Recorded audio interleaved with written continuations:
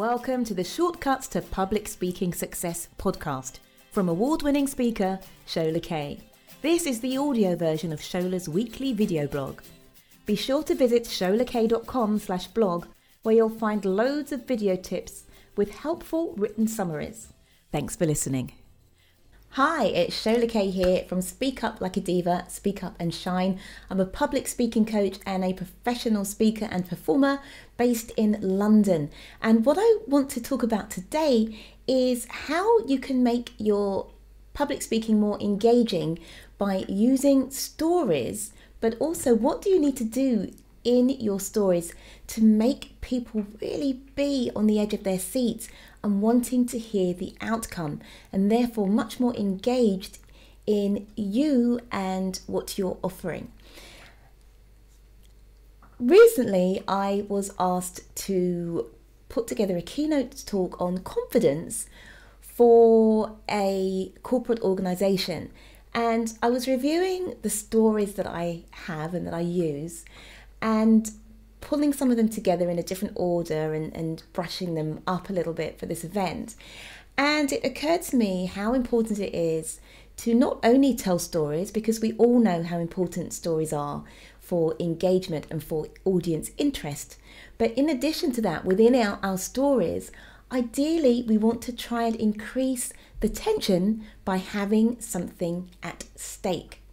So instead of just recounting a simple story, I needed this, I went here, I got it. You want to talk about what could be the issue if you don't manage to get this thing. Okay, so let's speak about it in concrete terms. So one of the stories that I share is a kind of humorous story about my time performing on board a cruise ship, and how when I got this offer to go and sing on this cruise ship, I was incredibly excited because I was visualizing this new life for myself as a cruise ship singer and living a life on the ocean wave, maybe even meeting a rich partner who was going to treat me to an amazing lifestyle.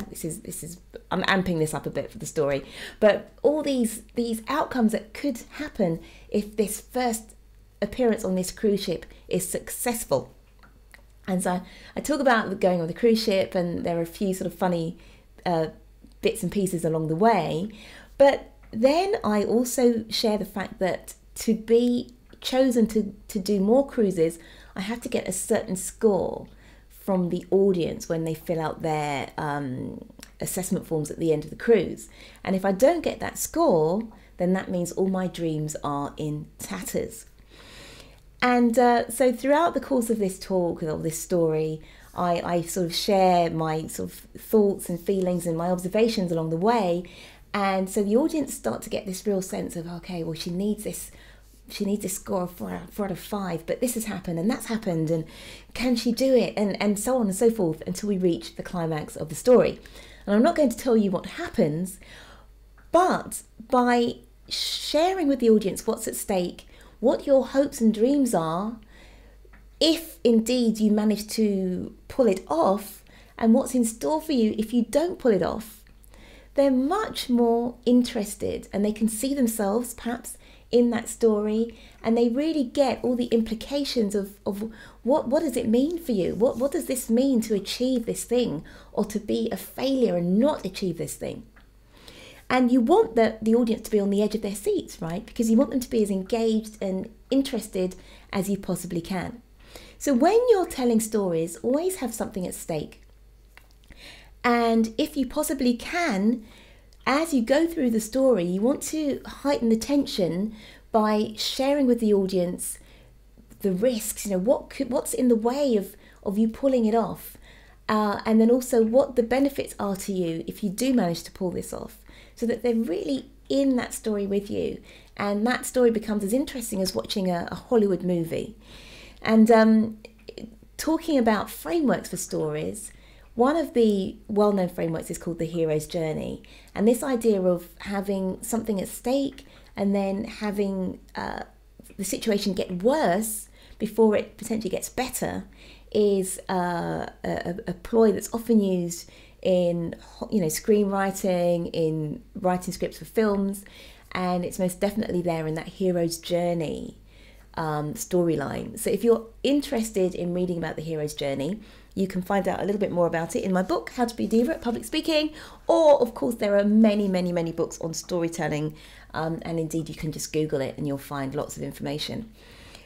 But just to summarise, remember that when you're storytelling, you want to heighten the tension, you want to amp up the tension by having something at stake, and then having the situation get potentially worse and sharing with the audience what's in it for you if you do manage to succeed and what the implications are if you don't.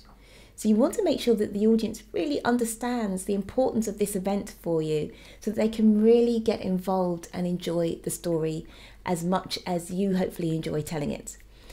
That's it from me today, and please do go ahead and check out some of the stuff that I have for you. So you can go to my page, sholakay.com/fab-freebies, and you can download a variety of different freebies: how to find speaking gigs, how to write a talk that persuades, or just join my Facebook group, which is Public Speaking for Female Coaches and Entrepreneurs. And I'll see you next time. If you want more resources to help you ace your public speaking, then head on over to sholakay.com.